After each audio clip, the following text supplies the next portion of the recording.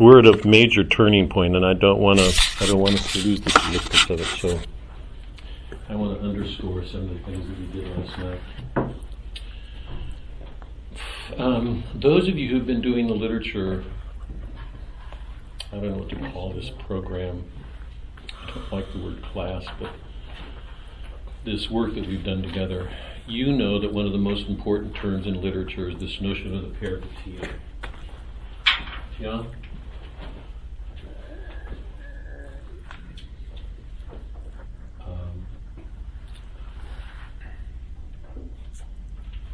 The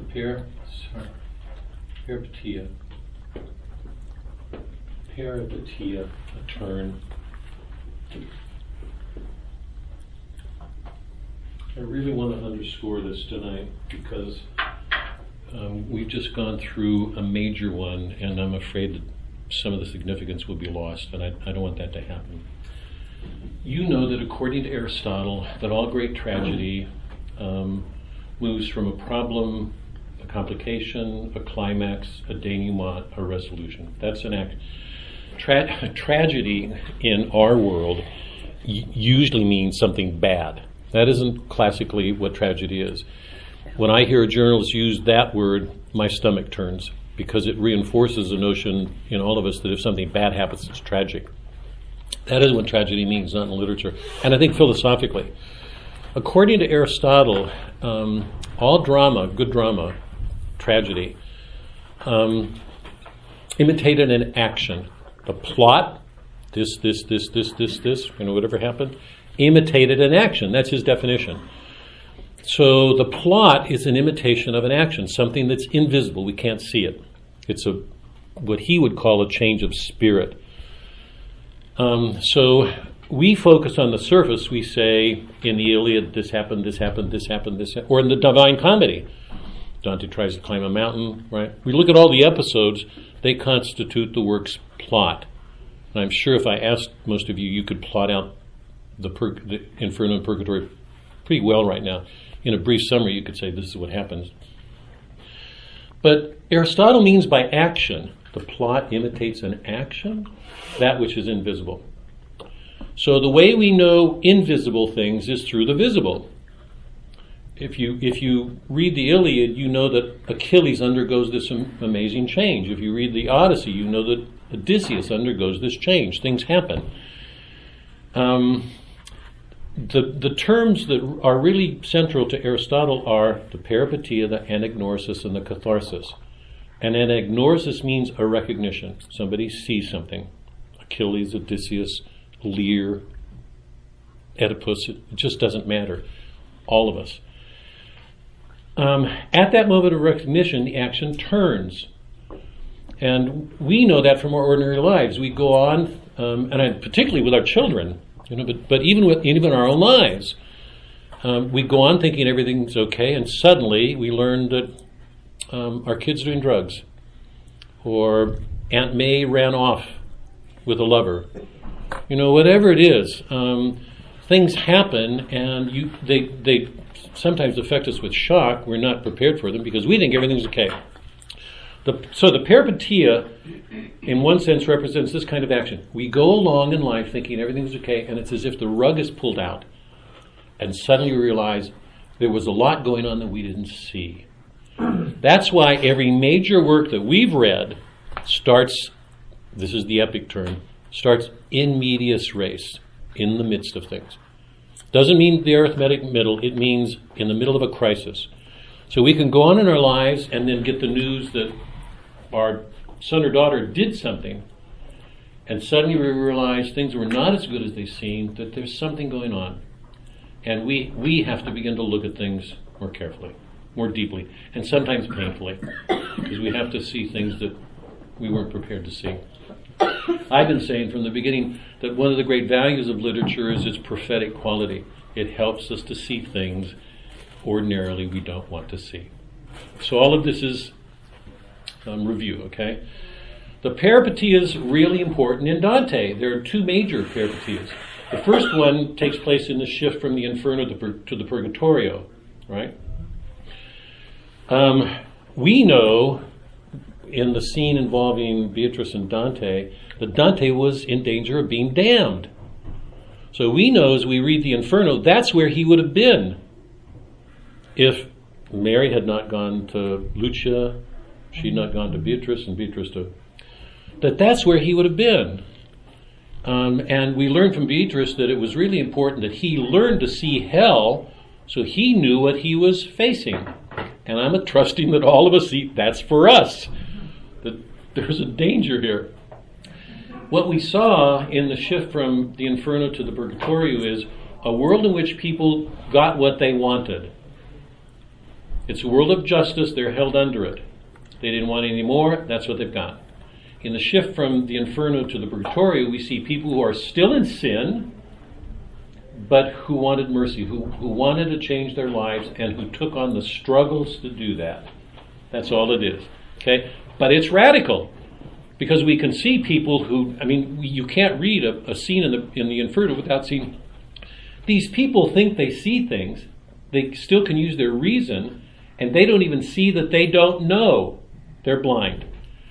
And we learned from Dante that one of the reasons he wanted to go up to Purgatorio, he says this himself, to cure my own blindness, to help him to see so he could begin to make the efforts to change his life. Okay? So the shift from the Inferno to the Purgatorio is a shift from a condition of sin, a turn from God, a wanting to have one's way, to make the world this way, a certain way, whatever it was for anybody there. Because remember, that's what they've chosen, that's what they've got. Whatever they were doing in life, it just continues. They're stuck in it. Time doesn't change. That's their action. When we go into the Purgatorio, people are learning to see, and we know from what we've done that at each step they're recovering a wholeness they once had. Level by level, they're learning to see things differently. And as they see things differently, their hearts open, they learn to love better, they become better. And we know that the end result of it is a purification. So it's God working to help purify souls, to cleanse them, to prepare them for heaven. So there was one major peripetia there, the shift from the Inferno to the Purgatorio. Now we just encountered another one, and I want to underscore it because to me it's, because there's such continuity. People in hell are stuck. When you go up Purgatory, we're encountering people in motion. They're going someplace. And even in the Paradiso, we're encountering an action moving forward. People are not stuck. Dante's moving up to heaven and he's learning. There's a progression taking place. So it seems like there's this continuity and we can overlook something that is, to me, amazing. So I want to just take a minute once again to go back to that peripetia, the shift from the Purgatorio to the Paradiso. Okay? Dave? Do the people know they're in hell? Or does it make any difference? It's really that's a good question. It's really interesting. It seems to me some people do. I'm thinking of who was it, Caiaphas, or who was the one?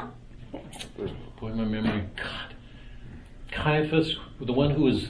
There were two figures besides Vanni Fucci, who's one of the most repulsive figures that I know of, when he thumbs his nose at God. But there are two figures. One of them lying prostrate, boasting that he defied Zeus in that war against the giants, and he will defy God. So you get the sense that some of them, in spite, defy God, knowing the consequences. But there's a sense in which, even if they don't know it, or they do know it, there's a sense in which they don't know the full implications of what they're doing. Remember, the rule of the Inferno is for people who've lost the good of the intellect. Doesn't Francesca, don't Francesca and Paolo know? Yeah, in some measure, yeah, but I hope you'll see that there's, usually when we think about knowing, boy, I want to be really clear here. When we think about knowing, it requires a distance from the thing known. So if they knew they were in hell, you'd think you can't know it and not want to get out. But that's not the case. Even with Francisco and Paula, they're still blaming God if the King of the universe were friendly to us. So there's a kind of knowing, but if you look at it, it's so blinded, so partial, so disordered, that for all practical purposes, you can say it's not a knowing truly. They don't know that they don't know. Whatever they do know, it's not enough for them to see, I don't want to be here. Because we've talked about this. Remember, I love that scene. It's one to me. It's, you know that for me, it's one of the most frightening of the Inferno, with the soul running off, and he's described as if he's winning the race, and he's got this flag. I mean, I can picture. It just scares me. You can picture yourself thinking, I'm winning in life. You know, if you're very competitive and you want to win and you're leading the pack. This guy's going on with no sense of irony. And the beauty of that passage for me is it perfectly describes hell. You're just continuing to do what you wanted most in life. That's what you've chosen. That's where you are. You've got to. You don't even know eternally. You're just there. It's a scary image for me. Okay, the importance of the peripatia. There's a couple of things that I just want to underscore tonight. The first is, we talked about the importance of Dante seeing Beatrice and shaking when he sees her and turning to Virgil. Remember? Let's just take a look at a couple of these lines just to relive them, okay? Page 342. I'm going to do this just quickly. I'm going to go through a couple of passages here just to remind you. 342 at the bottom. Dante, I do not leave my body green or ripe below on earth. I have it with me here. It is real flesh, complete with blood and bones. I climb to cure my blindness. You remember the mode of knowing in purgatory. Think about the reality of this. For anybody who thinks about these things. I mean, Suzanne, I've already told you the story. When Suzanne hears the prayer of priests when they go, or when the parishioners respond in prayers and pray for the poor holy souls in purgatory, and her response is, we should change that. You know, I hope we all get to purgatory, that they're not poor.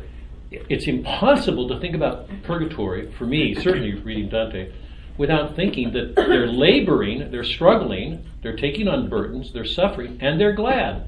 Everything they do is in wonder. There's not a level that Dante ascends in which he and the souls present don't experience a wonder. I didn't go through to mark them, but how can he not? Every level presents him with a situation that shows the people live in wonder. If you're moving towards God and lights are going on, how can you? Wonder will be a constant. So the whole attitude has changed. They're not whining. That's for the souls down in pre-purgatory. Yeah?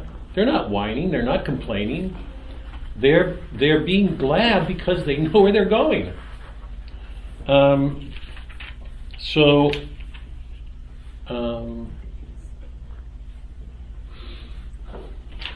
Dante curing his blindness, then on page 350. Remember, Dante and Virgil have spent the night on the stairs leading from the ledge of Lustful to the earthly paradise. Dante had the dream of Leah and Rachel, the contemplative and active life, because it's an image of the combination of and the fulfillment of the active and contemplative life for us, for every human soul. They get the sun rises. They come out into the earthly paradise. The descriptions are beautiful. I wish we had time to go into them. The air is aromatic. The ground, the breezes, there's a beauty everywhere. You can feel Eden, the way Dante's described it. You now have seen my son, the temporal and the eternal fire. You've reached the place where my discernment has now reached its end. I led you here with skill and intellect. From here on, let your pleasure be your guide. Expect no words or signs from me. Now is your will upright, wholesome, and free, and not to heed its pleasure would be wrong. I crown and mitre you, Lord of yourself. So we're to understand Dante, remember all the P's have been wiped off. Dante has been purified. He's reached a condition of perfection. At least in some ways we think. But the point I want to make here is Virgil was his guide. Dante would not have reached this point without him. He's everything that's good about the human intellect. Everything that's good in its natural form. So I don't think we can say enough good about Virgil. When Beatrice comes, Dante sees her and his knees shake on page 365. Remember, he's present with Virgil and Statius. He sees this chariot approaching. It's drawn by a griffin, the dual image of Christ. Beatrice is in it. She's the Christ bearer. That's what she was in life. That's what she awakened in Dante, a sense of something divine. And here she returns to him. He hasn't seen her since she died. So this has got to be a stunning, awesome, shaking moment. And remember, she's at the center. She's a Christ bearer. She's at the center of this procession. It's the Beatrician procession. It's the Mass. At the center of it is Christ. All the figures from the Old Testament, all the figures from the New Testament, all the figures writing the letters, Paul, Peter, Luke and the Apostles' Acts. They're all there. On one side of the chariot are the three supernatural virtues, faith, hope, charity. On the other side, the four natural virtues: fortitude, prudence, temperance. What is temperance, fortitude, prudence, justice? The four natural virtues. Those are the four virtues every one of us should be striving to perfect. They're the only way we can answer our sins from the natural perspective. We can't answer them fully without Christ, but those are the virtues we're trying to develop. And remember, Mary was the embodiment of every single one of them, every one of them she had. Now, it's at this point when Dante turns to Virgil. The sooner am I struck by the force of the high piercing virtue I had known before I quit my boyhood years, that I turn to the left with all the confidence that makes a child run to its mother's arm when he's frightened or needs comforting. This is someone whom Virgil just crowned as a man. I crown and mitre you. You are Lord of yourself. Remember, he's king and priest. Crown and mitre. And he turns to say to Virgil, not one drop of blood is left in my veins that does not throb. I recognize signs of the ancient flame. But Virgil was not there. We found ourselves without Virgil's sweet father, Virgil to whom for my salvation I gave up my soul. I think it's just absolutely crucial that we give this all the way we can. My father, my master, my mentor, sweet Virgil. How can Virgil go back? He's going to go back to hell. The point I wanted to underscore last week is there's no other way he can do anything else. He's natural reason. He's bound to it. In itself, that reason can't go on to heaven. So he's the very best that reason can give us, and it's crucial to see what's going on here. For Dante to go on, he has to learn to use reason differently. And that line of his in La Vita Ova, ladies who have the intelligence of love. He's talking about an intelligence that's rooted in love. And I tried to stress that as much as I could.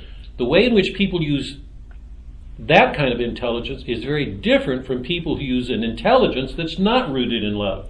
Self-serving, accusing, condemning, wanting to get ahead, make a buck, betray, step over. I mean, whatever that reason does.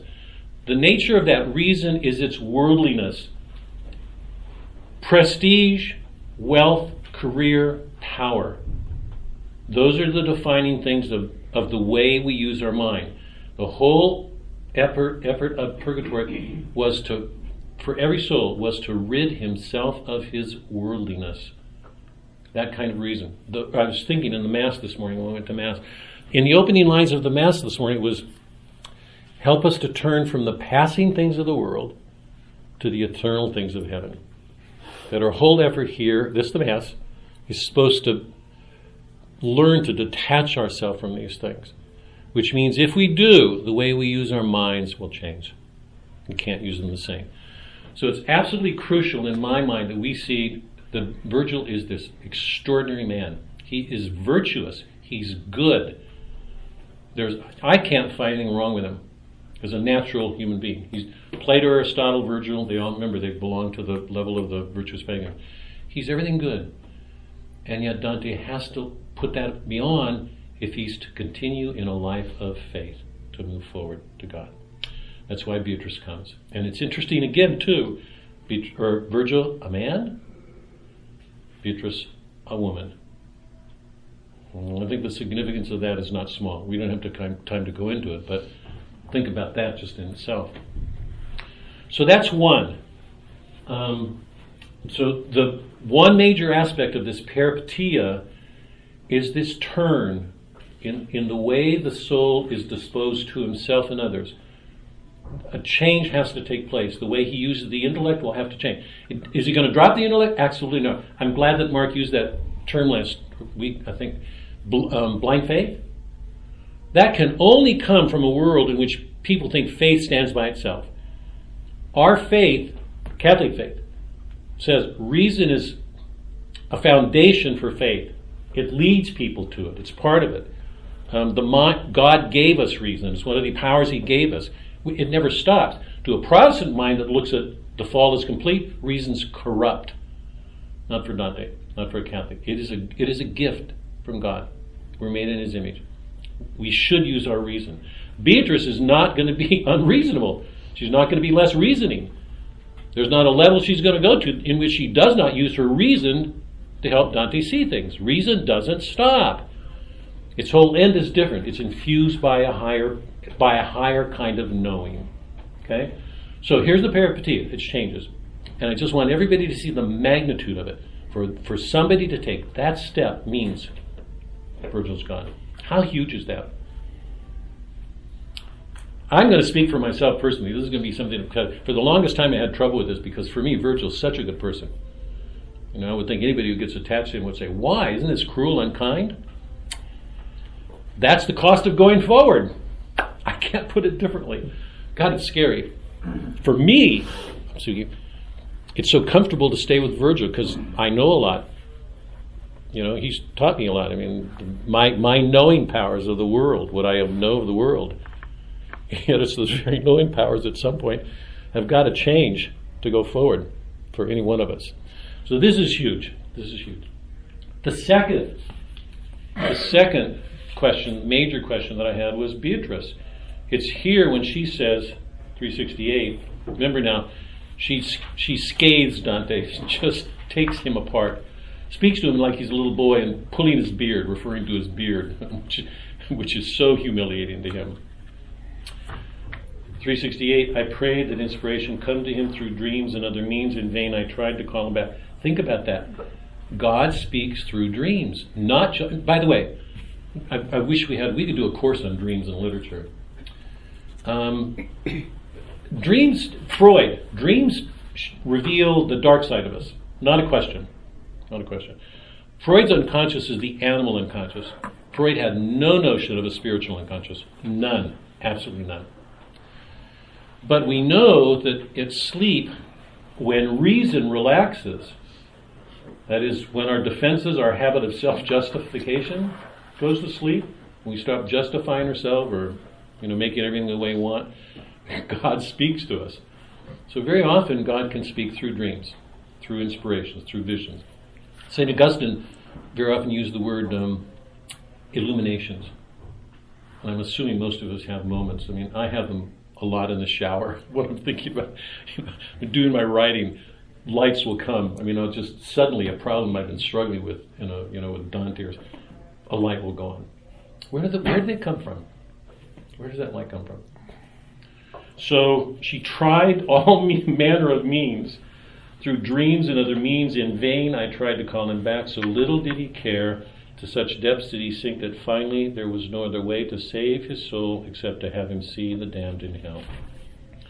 And I don't want to go through the rest, but I want to raise this question. Why Beatrice? There's two things to keep in mind if we're to understand this term, the full significance of what happens at this moment. One of them is, why Beatrice? Because he's already been purified, right? He's seen it. All the P's are removed. He's apparently purified. If he is, how could Dante, because Dante knows what he's doing. And by the way, this is straight from Thomas. This is so orthodox. I suggested, it's the only sense I can make of it, is that in Beatrice, Dante is having a reckoning with some original innocence. And what I mean by that is this, that often when we're younger, we have these, what Joyce would call, or the church would call an epiphany. The church would call an epiphany. We're after Christmas, the Epiphany, that moment where God shows himself. Now remember, for Dante, his experience of an epiphany was related to Beatrice because he saw in her Christ, the Trinity. This is not only the Trinity, but the Trinity incarnated, that is Christ. So something in her awakened this sense of love for something beyond. And I think that happens to all of us in some way when we're young. Very often our first loves take that form, but it may be something else. Dante was married. He didn't marry Beatrice. He married another woman, but he kept his love for Beatrice. She scays him here because, she says, you betrayed me. When I died and became more beautiful and more virtuous, you had more reason to love me, and you didn't. God.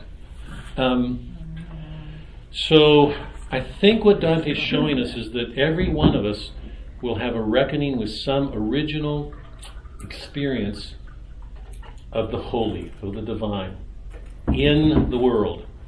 A woman, a man, nature, something that makes that person know that it isn't just that thing, that tree, or that river, or that sunset, or that man, or there's something holy present, okay?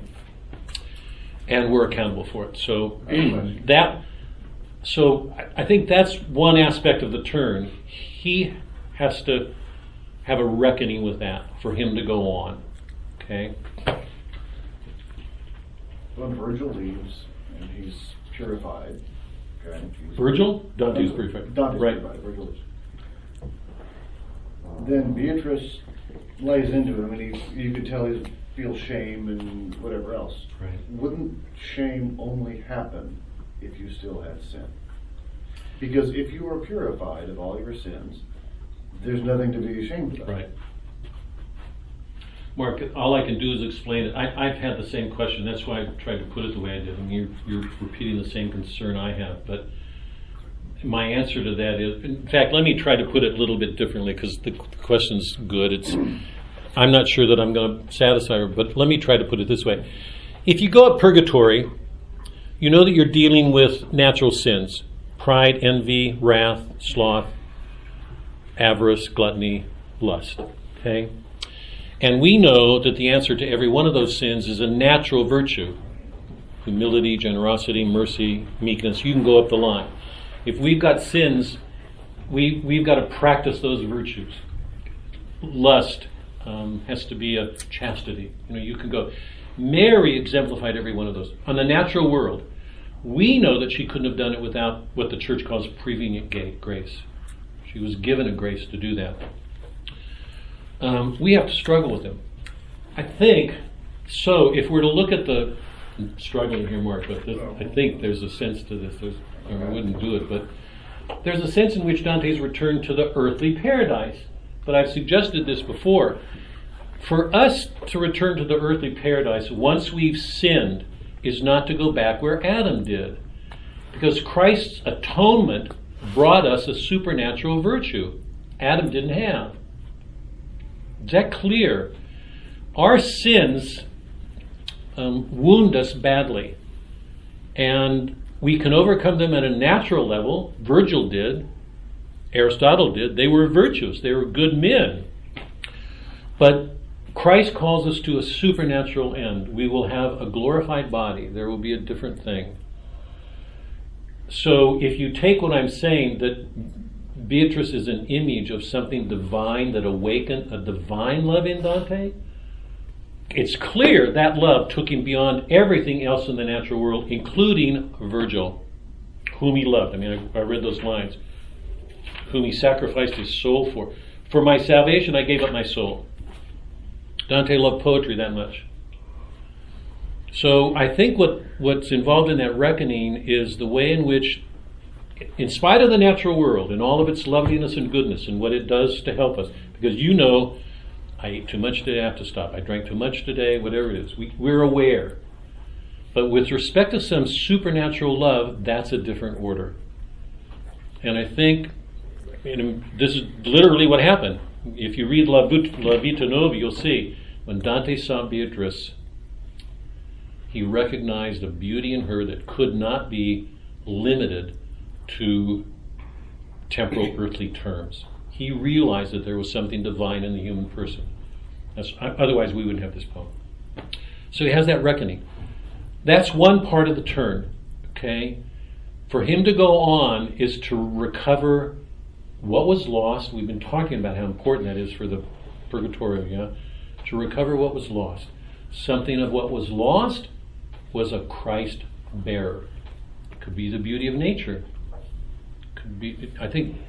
Remember, if the human person is the highest thing in nature, it'll generally involve a human, I think. I mean, the reckoning will be in those terms.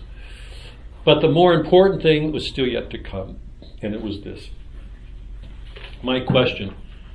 Dante enters paradise. I'm going to get to that. Tonight I want to just go through the first 7 cantos as quickly as I can. He enters paradise, and we know from his own words and what happens afterwards, he's entering the moon. He's actually entering the moon, the body of the moon, that he's transhumanized. Every one of the souls he meets, even if they meet him at the different levels, is in heaven. Every one of them.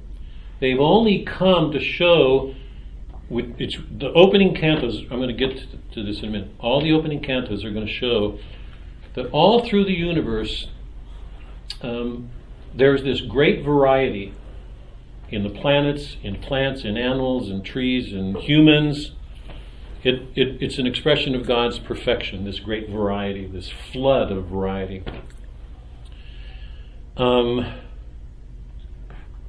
He's transhumanized. He's not the same. Why isn't Christ there? To go back to Mark's question, he was purified with Virgil. He's had this reckoning with Beatrice. Why doesn't he meet Christ? The whole end of his journey was to return to him. Christ was the means of atonement. And what I wanted to suggest last time, I hope I gave it the force that I wanted to, is this. If he's to be reunited with his Savior, the man who was responsible for his own redemption, God, how can he see him as he is if he doesn't see that this Christ was originally the Son, the second person of the Trinity, who was the Word, the means of creation? He will not see him as he is until he learns to see the full extent of the richness of the Logos everywhere in creation. So indirectly, what Dante's doing right now is experiencing the Logos. At every planet, every level, he's going to be discovering this extraordinary richness, this beauty of light. He's going to every sphere is going to have its own color, its own pearl, its own gem, its own wonder, its own illumination. They're all different, and they're going to get brighter and brighter and brighter and brighter. So that, and this is crucial for a Protestant. It's for a Protestant, my Lord and Savior Jesus Christ, right?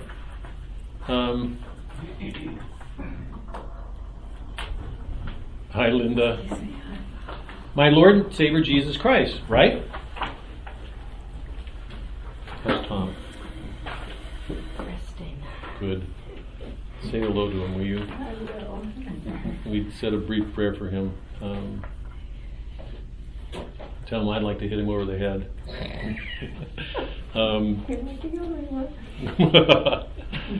So for Protestants remember, they deny the Logos. Nature's corrupt. Nature's corrupt. The effects of the fall were complete. It's ruined. It's dark. It's a Manichaean view. It's corrupt. Milton's line, we read it in Paradise Law, all's depraved. His line. No free will. Nature's thrown off, it's corrupt. For the Catholic, that's not so. Nature is rich with Christ, with God, because God made it all. It's wounded. Death is there. It's everywhere. Apples are going to die on the tree.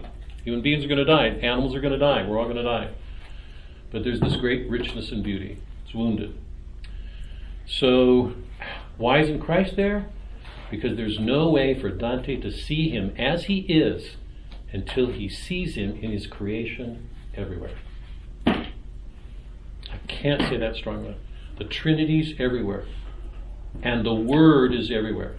So that when he finally does see Christ, he's going to see him in all his glory. That's where Dante's going. So the turn that takes place here, you compare the turn from the Inferno to the Purgatorio. Compare the Purgatorio to the Paradiso. Dante's entering a world that is, it's just characterized by light, beauty, radiance, color, and all of it is an expression indirectly revealing the second person of the Word. And at the center of it, that Word took on a body. So indirectly, it's revealing the very nature of the Trinity itself. Because what did the Trinity do? Indwell in each other. So the wonder that Dante's going to is extraordinary. God is indwelling in flesh. He is incarnated. How mysterious is that? Well, it is, but if you think about it, its mysteriousness seems more, I don't know what to call it, rational. When you think that's the nature of the Trinity. God is indwelling in flesh. So that when Dante enters the paradise, he's going to be seeing principles of the Trinity everywhere. And remember, we talked about it here, just for a quick example.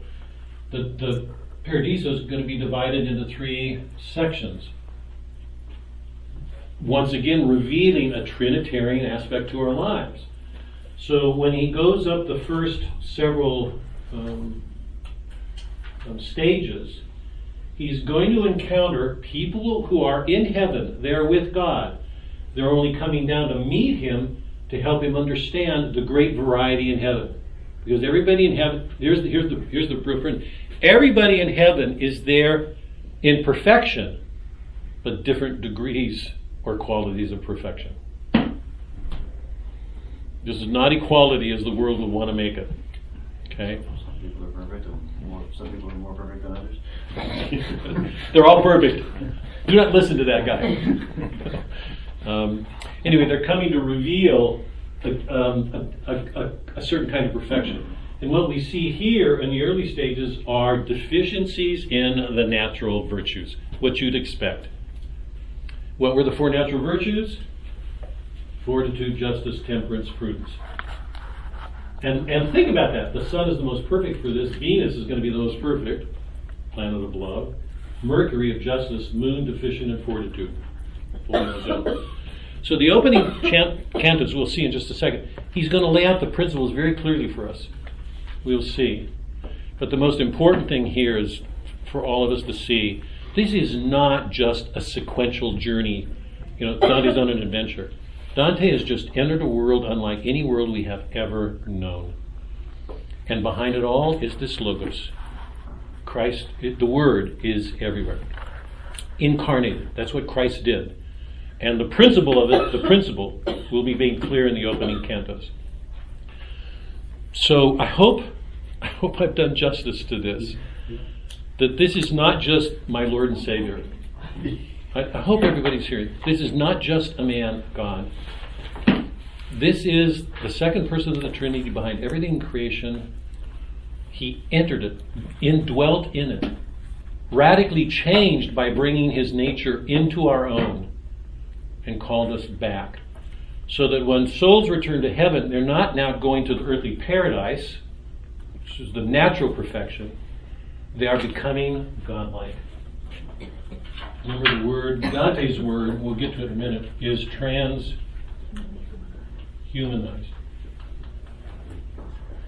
And the word that early fathers used, theosis. Theosis. It means to be gradually transformed into a God. So think about the importance of this mystery. Christ indwelt in our nature, took on our nature. When he returned to heaven, he took that nature back in his own person. The last mystery that we're going to encounter before Dante closes the book, he's going to look at the Trinity. I'm going to wait on it so you can see it. But he's got to look at this mystery because you've got God and the Spirit, and you've got the Son now one with the human nature. So when humans return to paradise, or when they return to God, it won't be in the Edenic condition they once had in the earthly paradise, what we just left. They're taking on a quality divine. It's an actual, Paul's words, sonship, adoption. They're sons of God some way. So the peripetia that's taking place here is extraordinary. There's nothing in literature like it. The closest thing that I know to is in the Winter's Tale, and Winter's Tale doesn't even come close when you think about the metaphysical, the spiritual amplitude of what's going on here. Is that clear? Any questions? David, you... Well, I never thought getting out of purgatory that he was being purified. What I thought is that each of those stages, you're getting rid of those behaviors and those mannerisms, Right. which put you in purgatory to begin with. Right. So when he got out, or he was ready, eligible to go to heaven, and then Beatrice came, I never thought that he was eligible to see Christ. Mm. Now, I didn't know what was going to happen afterwards, but I never thought he was ready for that. Yeah. I'm glad you put it. I think that's why that encounter with Beatrice is so important, because she brings something to Dante that Virgil can't. Virgil didn't know Christ. Beatrice did. She could try to live like him. So what she presents to him is she is a Christ bearer. She's ready to take him beyond anything Virgil could do. This is extraordinary, if you think about it. Really extraordinary. I have a feeling, I hope, geez, it scares me. I can't hear myself saying this because this shocks me. I mean, I'm so blown over by what Dante does. This has got to make our life infinitely harder if we take it seriously. Because this is a glory far beyond the glory that most of us think about, I think, when we go to Mass, at least for me. I mean, and yet, the graces are extraordinary. I mean, that's another way of putting it. If you see the Logos everywhere in creation, and remember, God didn't come to us because we deserved his coming. He came because we didn't deserve it. He's offering us a mercy. And everywhere in creation, we should be aware of this infinite mercy that we're offered.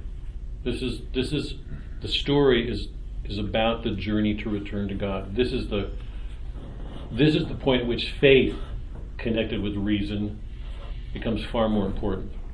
That faith and reason were meant to combine to bring us back to this, beyond the completeness that Adam had, because now it has a divine element it didn't have with Adam. I get breathless when I think about it. It just stuns me.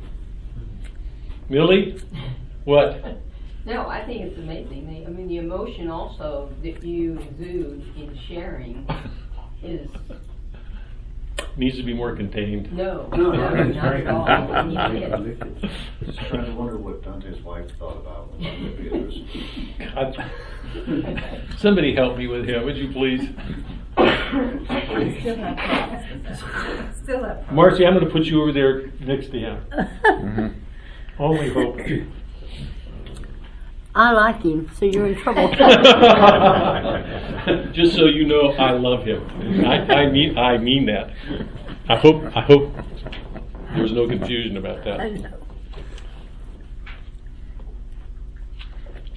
I actually mean that truthfully too. Any questions? Gita, come on. You have a question? No? Okay. So we feel like I need to take a break because that's amazing. It's just, to me, the meaning of it is so amazing. Okay, the Paradisio. What I'd like to do is try to quickly go through the opening 7 cantos and just lay out what Dante's doing, and I think it'll become more evident that he's actually setting out in concrete ways what I've just been describing. He's setting out as a principle. So can you turn to Canto 1, Paradisio? Don't you all have the feeling, I mean, it's hard for me not to feel, I feel like when we read the Inferno, we went through this huge novel. When we read the Purgatorio, we went through this huge novel. There was so much there. We've already covered 2 great novels, and now we're going into a third, that each of these has a wholeness in itself that's sort of amazing. Okay. So Dante begins the Paradiso making invocations. Remember, we're in an epic world. Mark raised a really interesting question last week about this invocation to the ancient gods, Apollo and others. And I hope it's obvious at this point that Dante's Catholic. You know, he's not pagan. I think it's his way of paying tribute, honor to the ancient world, because that ancient world helped give him the richness that he has. Think about how empty, how incomplete his world would be without it. It just saddens me when I think about what's going on in education today, that most people want to do away with, all this learning. It's the foundation in some ways for the Christian belief, because so much of the wisdom that they came to was already pointing towards Christ. Those of you who've been here now for a couple of years, you know that the Iliad and the Odyssey and the Aeneid, every one of them has intuitions about Christ. Every single one of them. They're amazing. They're just amazing. So I don't think he's being blasphemous. I think he's he's in an epic world. It's an epic convention. He knows that. So do we. When we read this, we're to understand 2 things. Dante's continuing the epic tradition. He's picking up the Iliad and the Odyssey and the Aeneid exactly the way Virgil did when in the Aeneid he picked up the Iliad and the Odyssey. The epic tradition picks up the past and carries it forward, transforming as it goes. That's been a principle. What we learn is the past is never dead. It's not dead for God. There is no past for him. The past is always being recreated. When we go forward in our life, I hope I'm speaking to everybody here. When we go forward in our lives, I think at some point we realize we're carrying our parents with us, whether we want to or not, hopefully transforming. But we carry disorders from the past. We tried to make them better. We know that as we go forward, our children are carrying some of our disorders. We've left them burdens, and they will do the same. It's the way life in this world. Remember, God has no past and future, but the epic is always taking the past, carrying it forward, transforming it as it goes. So he invokes Apollo, obviously because he's the god of light. For him to complete this last stage of his voyage, he will need illumination. He will need light. He says on 349, gazing at her, I felt myself becoming what Glaucus had become, tasting the herb that made him like the other sea gods there, transhumanized, it cannot be explained, per verba, so let this example serve until God's grace grants the experience. Now, Dante's first experiences, remember, they have, like, faster than light. I'm sorry Fred's not here, because he's a physicist, and I know he loves this stuff.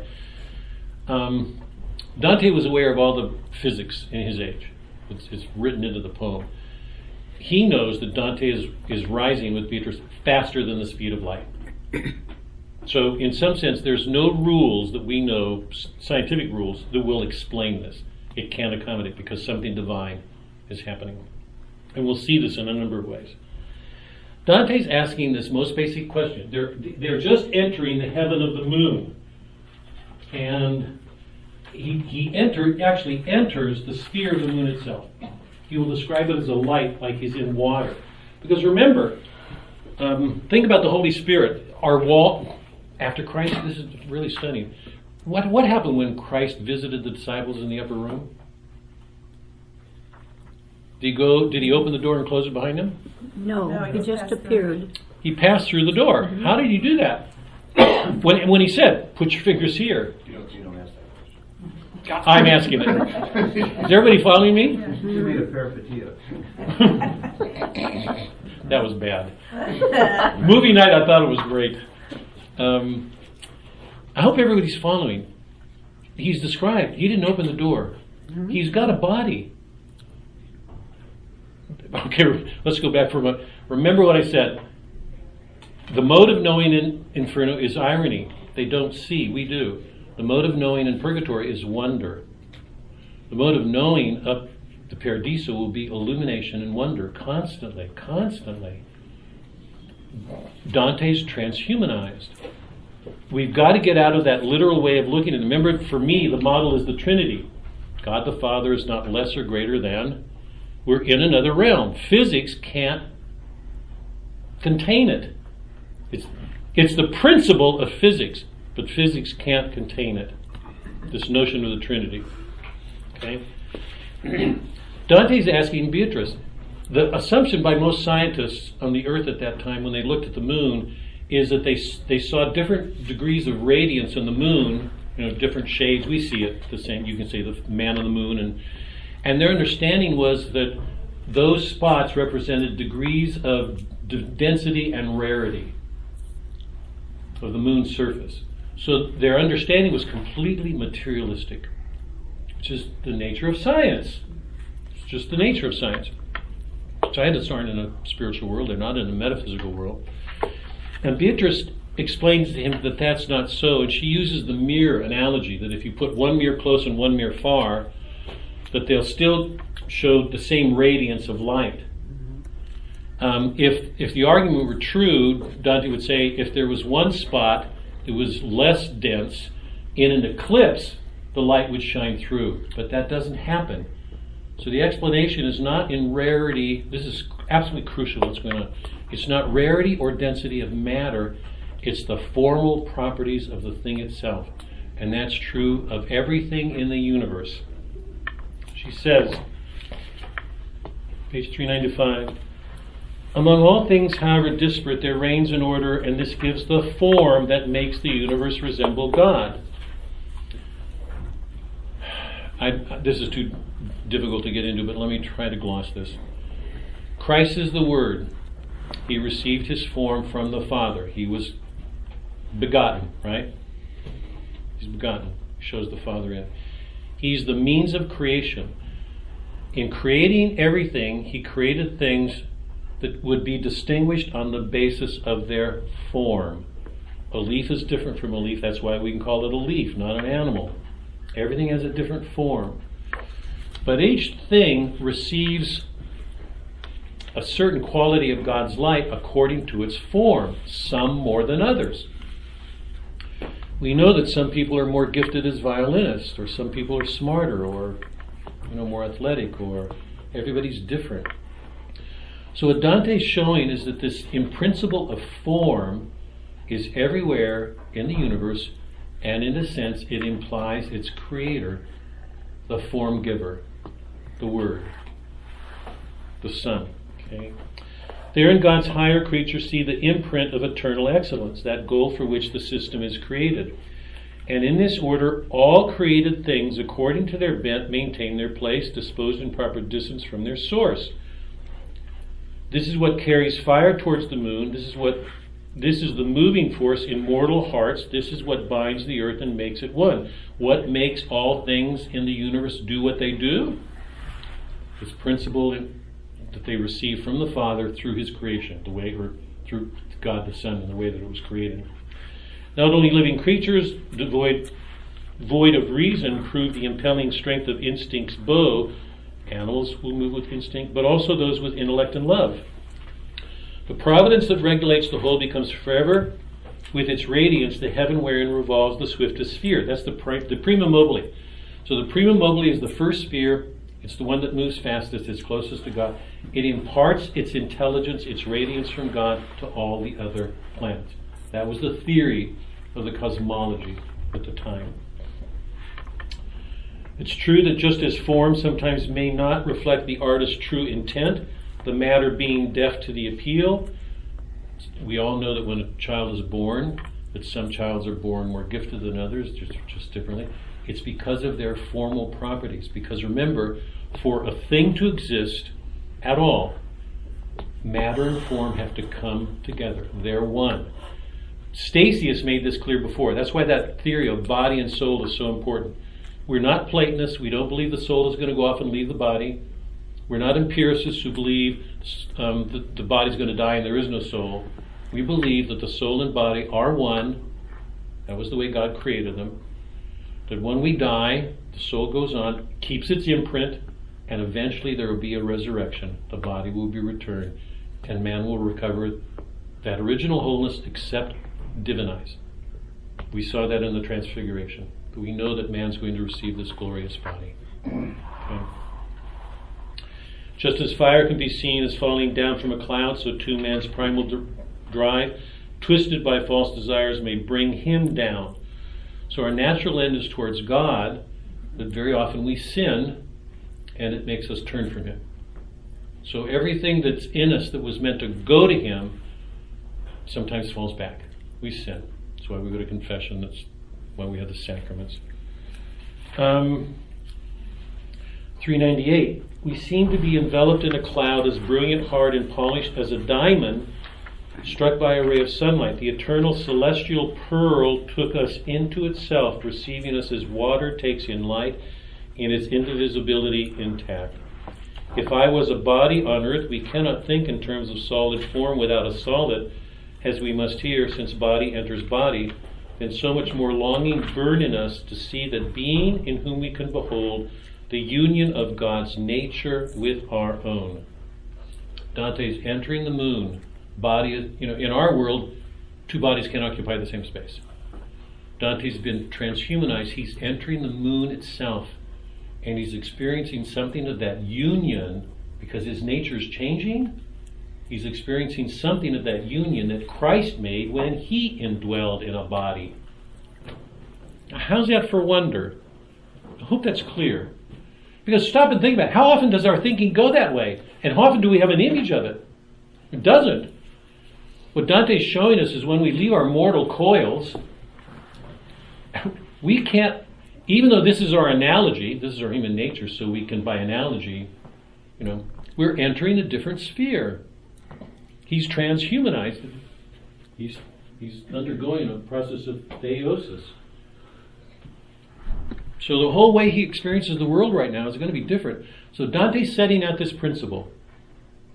Christ made clear when he indwelt in us. There's going to be something of that experience in everything that Dante meets as he goes on, okay?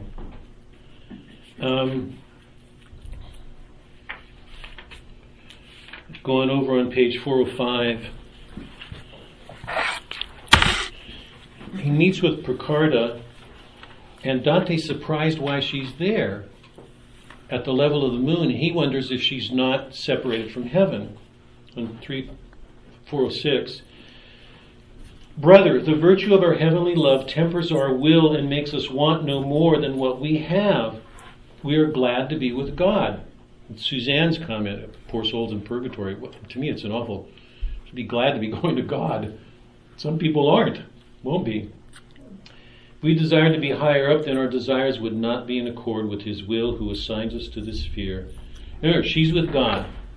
She's not less with Him. She is perfect in her love. Okay? But she's showing Him a degree of something. It's an illustration of the principle that we just saw. Everything in nature shows this variety according to the way the form is received. Some people are smarter, some people more athletic, some people more sensitive, some people duller. I mean, we all know that. How well do we work with that? Truly, I think about how, in our modern world, because the economy is like a machine, it tends to treat people as if they're indispensable. If he doesn't work out, get rid of him. Like people are dispensable. Everybody's different. It doesn't mean they lose any of the dignity that they have from God as a creature. Infants, prenatal, are done away with because they don't have the status of coming through a womb or a opening. Indeed, the essence of this blessed state is to dwell here within His holy will, so that there is no will but one with His. Everybody there is one with God. The order of our rank from higher to height throughout this realm is pleasing to the realm, as to that king who wills us to his will. God made this great variety. It's one of the signs of his perfection. What's wrong when somebody says, that's not fair? It's envy again. Yeah, there it is. Why does he get it and I don't? The whole effort, remember when we let in purgatory, was to get away from those, to strip ourselves of that stuff. In his will is our peace. It is the sea in which all things are drawn, that it itself creates, or which the work of nature makes. Because nature does that too. We're getting things from Mother and Father from. So nature and God working through it create these blends. I don't know how else to put it. Now, what does this remind you? In his will is our peace. Throughout this realm is pleasing to the realm as that the king who wills us to his will. This is the first person in the Paradisio that Dante meets. Who does it match up with? If the king of the universe were only my friend, I wouldn't be here. Who is that? Francesca. Do you remember? It's Francesca. The very first, not the virtuous pagan, the very first level of hell, what were Francesca's words? When she's describing it, if the king of the universe were friendly, whose fault is it that she's there? God's fault. She's blaming him. Here's the first person he meets on the way of purgatory. This is not an accident. Dante knows what he's doing. He's showing that in his will is our peace. She wouldn't be there otherwise. If she were in envy, would she be here in heaven with God? Couldn't be. So Dante's showing us, he's illustrating this principle that there's this great variety to nature. We shouldn't be envious. We shouldn't be putting people down. We shouldn't be rising in our pride. All of that, everything we covered. We've been called to love each other, to bring that love to everything we do, and to recognize that there are differences between us. And she describes what happened on 407. I'm going to move ahead because I want to get something out before we leave. Very quickly. Give a few minutes, Mark, for you. She describes Constance, the empress, and she says both of them gave vows. They entered Claire's order, 407. A perfect life, great virtue, have enshrined a lady high above, she said, whose rule decides the cloaken veil of some on earth, who wish till death to wake and sleep beside that bridegroom who accepts all vows of love, conforming to his pleasure. From the world I fled. She entered the convent. Men took her out. And so did they Constance. Now what's the problem? She says, men took her out, then men acquainted less with love than hate took me by force away from that sweet fold, and God alone knows what my life became. The same thing happened to Constance. She was forced out by men, forced to do something she didn't want to do. The difference is this. Picarda, in some sense, gave in. She didn't resist enough. Constance was forced to do something and did it, but kept her will for God intact. And Dante will go on to make a distinction between what he calls an absolute will and a conditional will. That when you do something because you're forced to out of necessity, so long as you keep your will intact, then your will is absolute. But both women are here because of a deficiency in fortitude. So stop and think about that. In one sense, Dante's ranking the natural virtues. Fortitude, justice, temperance, prudence. He's showing us how important fortitude is to resisting those things in the world that too often we allow to have an influence over us. Okay. Now Beatrice will clear all this up. She'll say, 409, if then I stood mute, drawn equally by my two doubts, I merit neither blame nor praise, the victim of necessity. He says, how can you blame anybody? She makes clear that the one thing that God gave us that makes him most like him is our free wills. 410, not the most godlike of the seraphim, nor Moses, Samuel, whichever John you choose, I tell you, not Mary herself has been assigned to any other heaven than that of those shades you have seen here. They're all together. and each one's bliss is equally eternal. But the degree of their perfection shows in what they did with their wills. By the word, the Latin, I want to 410, not the most godlike. Dante's phrase is the most in-godded. So early on, we're getting this notion of indwelling, in-godded. The translation completely loses it. We could spend more time on this. On page 413, he goes into the difference of between the conditional and the absolute will, but we could spend so much time on all this. I want to go ahead. They rise into the level of Mercury, the level of justice, and there they meet Justinian, who was a Roman emperor, but who also put together that great collection of Roman law that was so important for the church. And I'm going to come back to this next week because I want to look at this a little bit more closely. But 418, we soared into the second realm, and then I saw my lady so caught up in joy as she went into that new heaven's glow, and the planet shone with more than its own light. And if the star changed then and seemed to smile, imagine what took place in me, a man whose nature is transmutability. He's undergoing changes with every motion he makes. I saw more than 1,000 splendors move towards us, and in each one I heard the cry, behold, one more who will increase our love. There's that picture, remember? I mean, what we're watching is this light show with lights going off exponentially. One person enters, it's not just one more. There's an indwelling everywhere. It's just this extraordinary glory.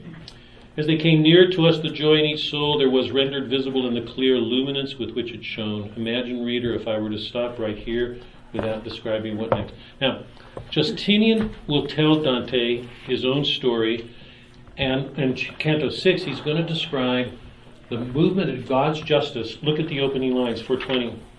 Once Constantine reversed the eagle's flight against the course of heaven which it pursued, behind that warrior who wed Lavinia. Who wed Lavinia?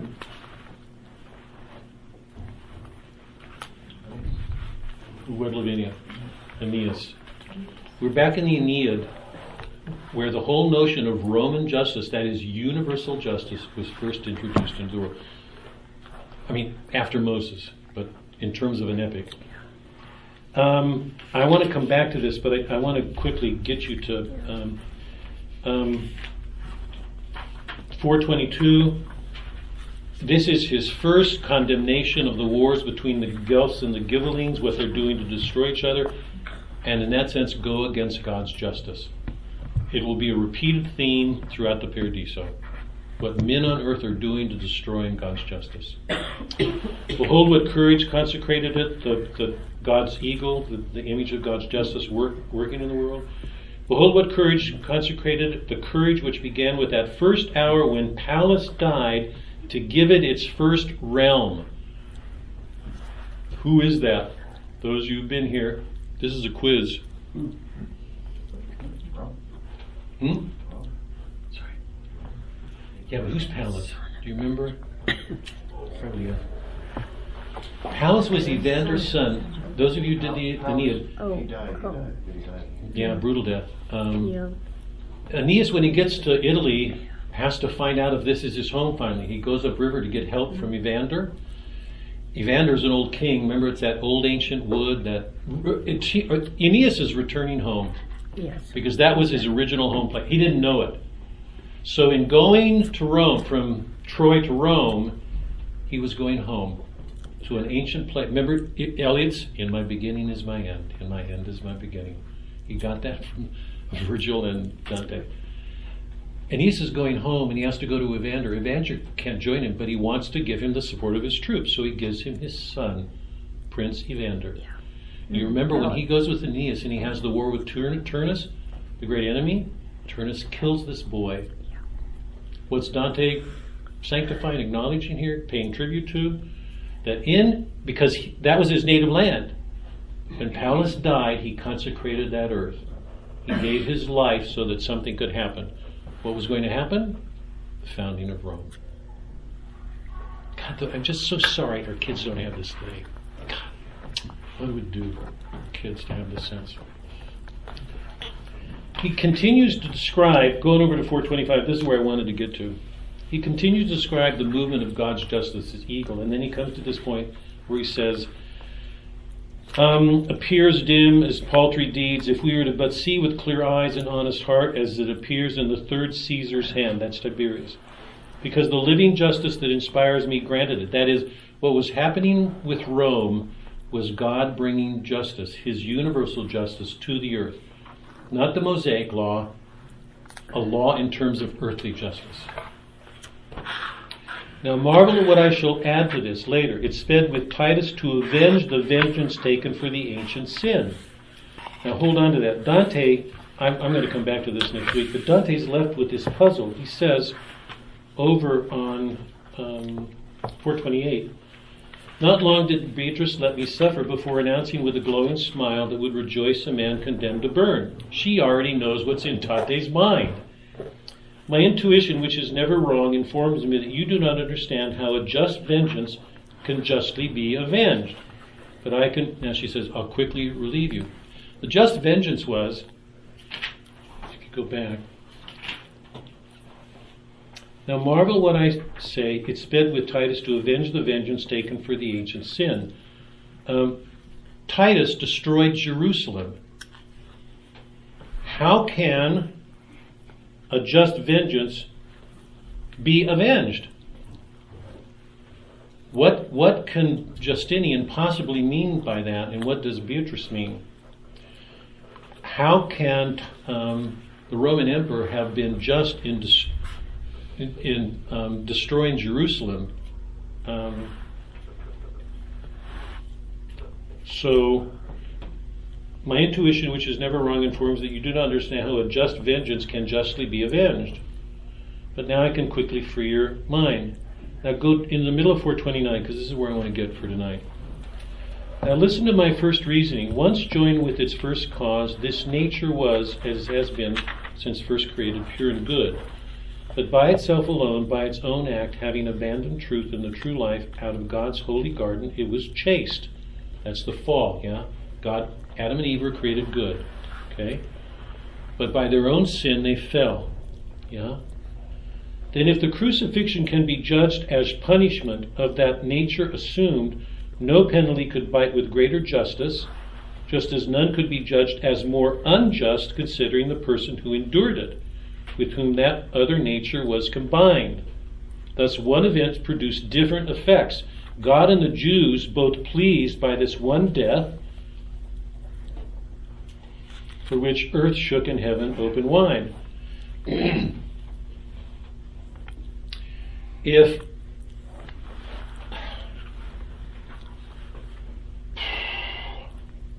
somebody explain this, what's going on here? The fall was justified. Okay, got thrown out of Eden.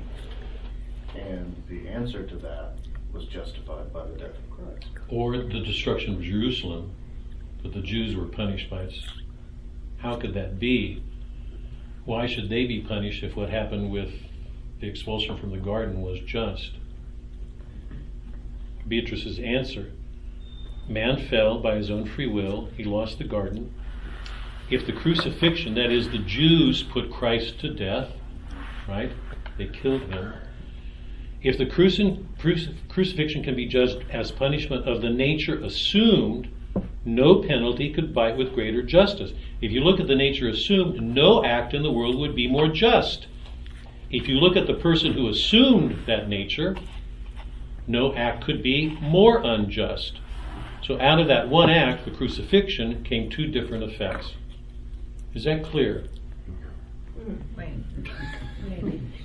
We have the forgiveness of sins. Yeah, he forgave. Hold on. This is going back. It's so important. I want to be careful here because I know this can go off. We had this. Actually, we did this with Milton when we came. I remember when God the Father was talking about this act. Here, hold on. Would Christ have atoned us if what he did was against if he didn't answer a broken law. Let me put it different. Was it lawful to condemn Christ? No, crucify him. No. No, that was it had to It happen. was lawful. Was it lawful just to kill Christ? Who's law? Yeah. If you look at the nature his assumed, our human nature was fallen. There's no way we could have atoned for that sin ourselves. If you look at the nature fallen, we're criminal. We broke a law. If he didn't assume our nature, how could he atone for it? Right, saying the same thing. We're going to see this actually in Canto 7, or later. We're going to see this here. It's on page 31. The answer is it's the clearest answer of our theology that I've ever read in my life. Is that clear? He had to take on our nature if he was going to atone for it. So with respect to the nature assumed, no act was more just. It had to be, or he couldn't have atoned us. Right. He had to fulfill a law. If you look at the person who assumed that nature, was he guilty? No. With respect to that, no act was more unjust. Yeah. Right, they were saying the same thing. Well, No act was more unjust, but the justice that came out of that unjust act is what we needed. right, and the mercy And the mercy. Yeah. that came out of it. Okay. They were saying the same thing. So that's Dante's way of understanding what happened with the fall and the destruction of Jerusalem. Let me quickly. Oh, we got time. Okay. You got time to go back to your review. No. The lines are that long? Mark doesn't like long lines.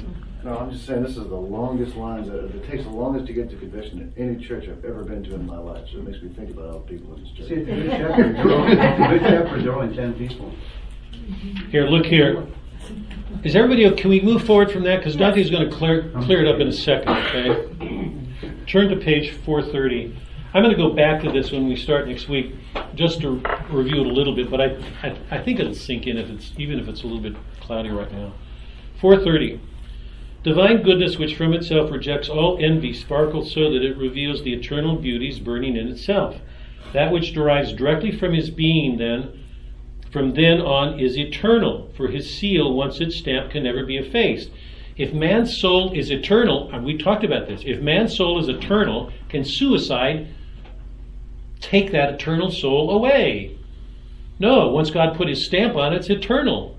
Either men are going to go into the next world damned, I mean, but you can't take something eternal away if God created it. That which derives directly from his being, from then on, is eternal, for his seal, once it's stamped, can never be effaced. That which derives directly from his being is wholly free, not subject to the law of secondary things. Was the Son or Spirit subject to material realities, to creation? No, except as he entered into it to do something with it, because they live in a divine order. The laws of time and space don't apply there. Created thus, it most resembles him, most pleases him. That is, this soul, the free will of God, most pleases him. The sacred flame which lights all of creation burns brightest in what is most like himself. What's most like himself? Man. We were created in his image. These are the gifts with which humanity was privileged, and if it fails in one of these, it must fall from the noble state. Sin is the only power that takes away man's freedom in his likeness to true God, and makes him shine less brightly in his light. That's why we're given the sacraments, that's why we go to confession. We struggle to keep putting off our sins as much as they plague us. Nor can he win back in his lost dignity unless the void left by that sin be filled by just amends paid for the illicit joy. If Adam fell by his own choice, is Adam capable on his own of atoning for his sin? No. No. If your sin is against an infinite God and you're a finite being, is there anything you can do to amend for that? No. Okay? The disproportion is infinite. Your nature, when it sinned once and for all in its first root, was exiled from these honors as it was dispossessed of paradise. Nor could mankind recover what was lost, as you will see if you think carefully, except by crossing one of these two fords. Either that God, simply through clemency should give remission, or that man himself should pay his debt of folly, should atone. Now fix your eyes on the infinity of the eternal counsel. Listen well as you are able to my words. This one canto explains more about theology than probably 100,000 books could ever do. Why didn't God here? So God could choose either to leave man damned, or he could have just forgiven him. Why didn't he leave him damned? Was his sin like the angels? We've already gone through this. No, how is it different? The angels chose to sin. Did Eve choose deliberately to sin? Not deliberately. She was tricked. Yeah. This is a good God. She was tricked. Okay? Milton said this. That's why the angels are damned. In the first instant, they're gone. That's why I have trouble with what Milton does with Satan. It's gone. Why didn't God just forgive them? Just overlook it, pass it off. They made that choice. If he did, what would happen? If we did it once, Then do it again. right? Be a shorter book. I mean, here we are back in the earthly world. You can either damn somebody or enable.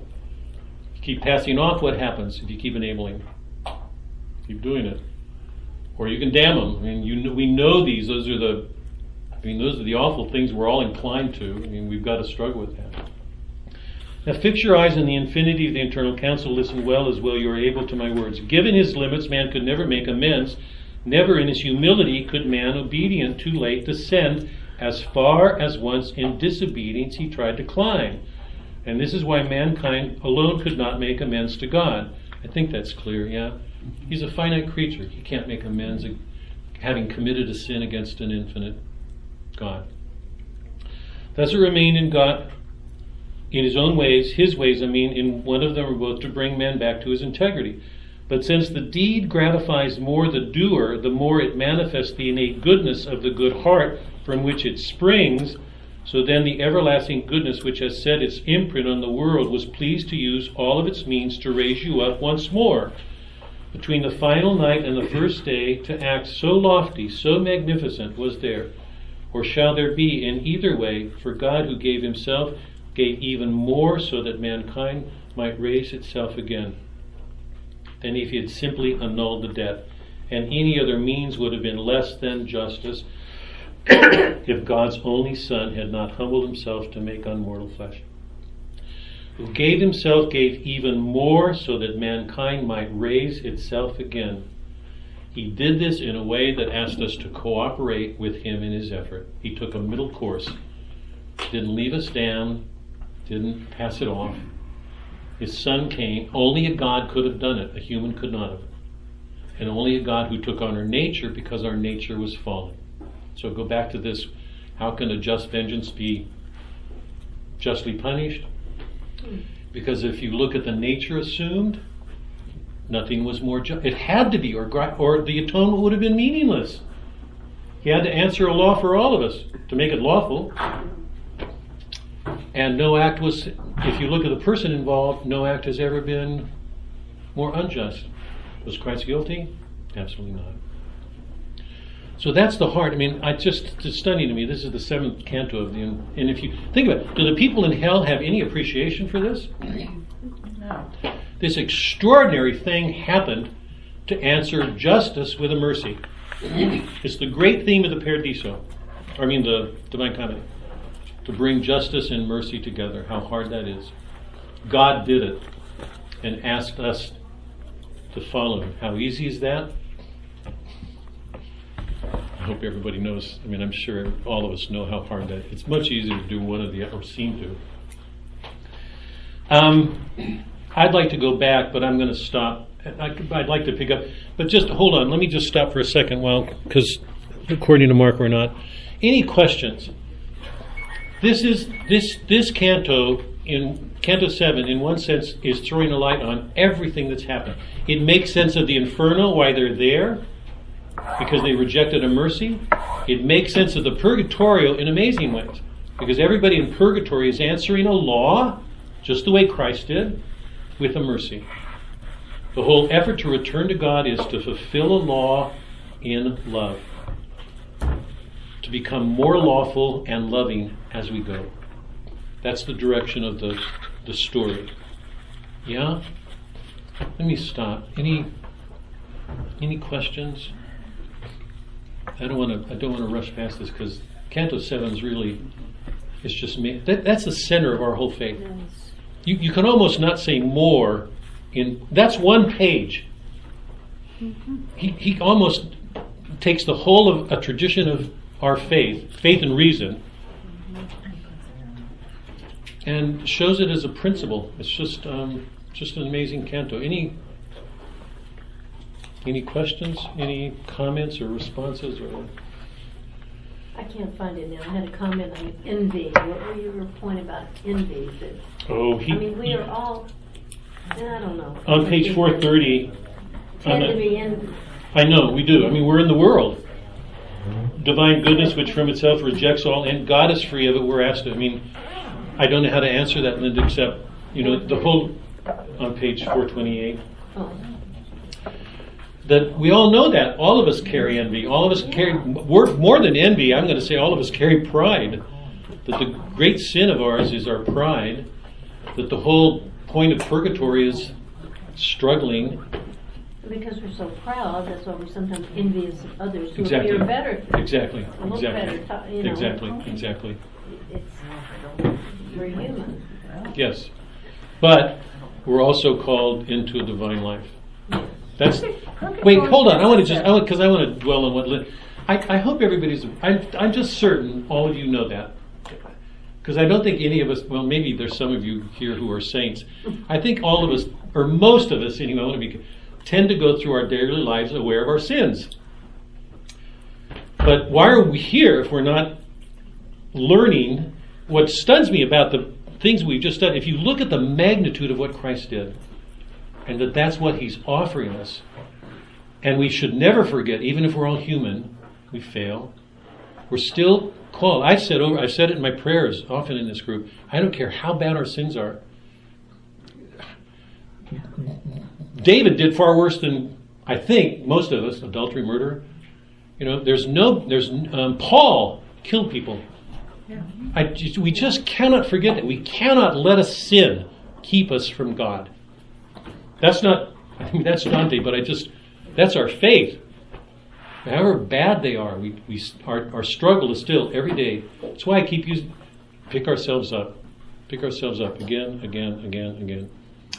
To be glad, to not despair when our pride gets in the way, and we want to because that's so easy. The natural thing, I know it for myself, assuming we do something stupid, we feel worse than everybody. Remember Debbie, who was here on Friday morning, said, the idea that I'd have to go to heaven and everybody would see my sin, she said, I don't want to go there. I remind her, in purgatory, on the level of proud, they're all there. Who's going to be condemning you on that level? You're all looking at each other and glad you're there. We're too proud here on earth. We don't admit our sins to each other. We try to pretend they're not there. That's our call. It's a struggle. We're asked to never despair, no matter what God gave us that. We have Him, who's infinitely greater than we are. Anyway, the beauty of this is that our whole theology is there.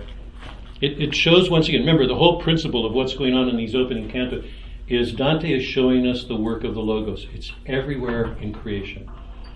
It was there at the center of things. It was there at the beginning. It's there present. Behind it all is Christ answering a law and offering His life as a mercy to help us. That's the central point of our theology, our faith. Yeah?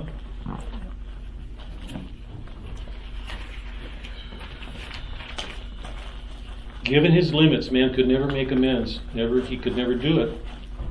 If you looked at the nature Christ assumed, no act was more just. It had to be, or He wouldn't have atoned. What He did would never atone for it. It had to be just. He had to answer a broken law. That's why He went to a cross, to pay a penalty for us. It had to answer a law, or his atonement is futile. It was purposeless. If you look at the nature assumed, nothing was more. It had to be just for it to have any meaning. If you look at the person who assumed it, nothing was more unjust. That's the great miracle of what Christ did. So the Logos is at the center of everything.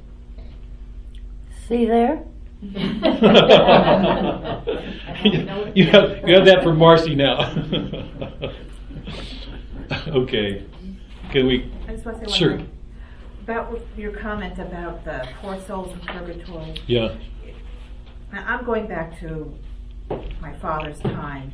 This is pre-Vatican II Right. time. If you weren't in heaven, Right. we had to pray for you. Right. Because there wasn't, Right. you Right. didn't get to where Yes. you were going. Yes. So I think in the old church, it was kind of like they wanted to make sure that heaven is the end result. So we have to pray for those with it. So it's different than what we're learning about. We're Right. still supposed to pray for the No. What I'm saying, he's saying that No, we're but yeah. looking as a down, as something down, whereas it's something to be happy Glad for, because yes. we're Well, no, going you Yes. are always to. happy for those in purgatory. Right, Always. but I'm Because just they're not in hell. But I'm just saying, That's the first thing. pre-Vatican II, Let me put it. it was like, Yeah. oh my gosh, they're really not Here, there can I- yet, here- so let's pray for them. this is my grandmother's. Okay, way pre-Vatican II. Okay, and as I'm opening some things up, it says there's a little prayer called the Act of Resignation to the Divine Will. At the bottom of it, it says indulgence of 7 years each time, plenary on the usual conditions at the hour of death, to all who say the above prayer on any day they may choose. So if you pray this for someone, you can help take 7 years off. Let me. But I mean, it was always there. Yeah. Here, let me. I want to. If I can put this in a broader context, because there's such a value to what you're saying, such a value to what Mark is saying. If you look at the history of the church, culturally, over its history, you're always, not pre-Vatican, not post-Vatican, you're always going to find aspects of the church who are going to be legalistic and self-righteous in the way they look at this. It's always going to be there. It always has been. It will succeed post-Vatican. There will always be those who are you're always going to find those extremes. You did pre-Vatican, you did post-Vatican. There are people in the church who can get very legalistic about something. And if you live in a Protestant America, where it is a black and white, and the Catholic world is imbibing that, and there's not a question in my mind that it does, your tendency is abomination, damned. If you're Calvinist, any sign, I've told you this story, if you give any sign that there's something wrong with you, you're among the damned. Abomination, damned. So that darkness it's our world, it's a Protestant world largely, in our world, Protestant America. There's this tendency to be dark, to be condemning.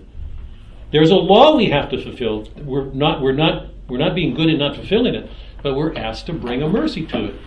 It's not a mercy saying you're damned. It's not for us to say. Right.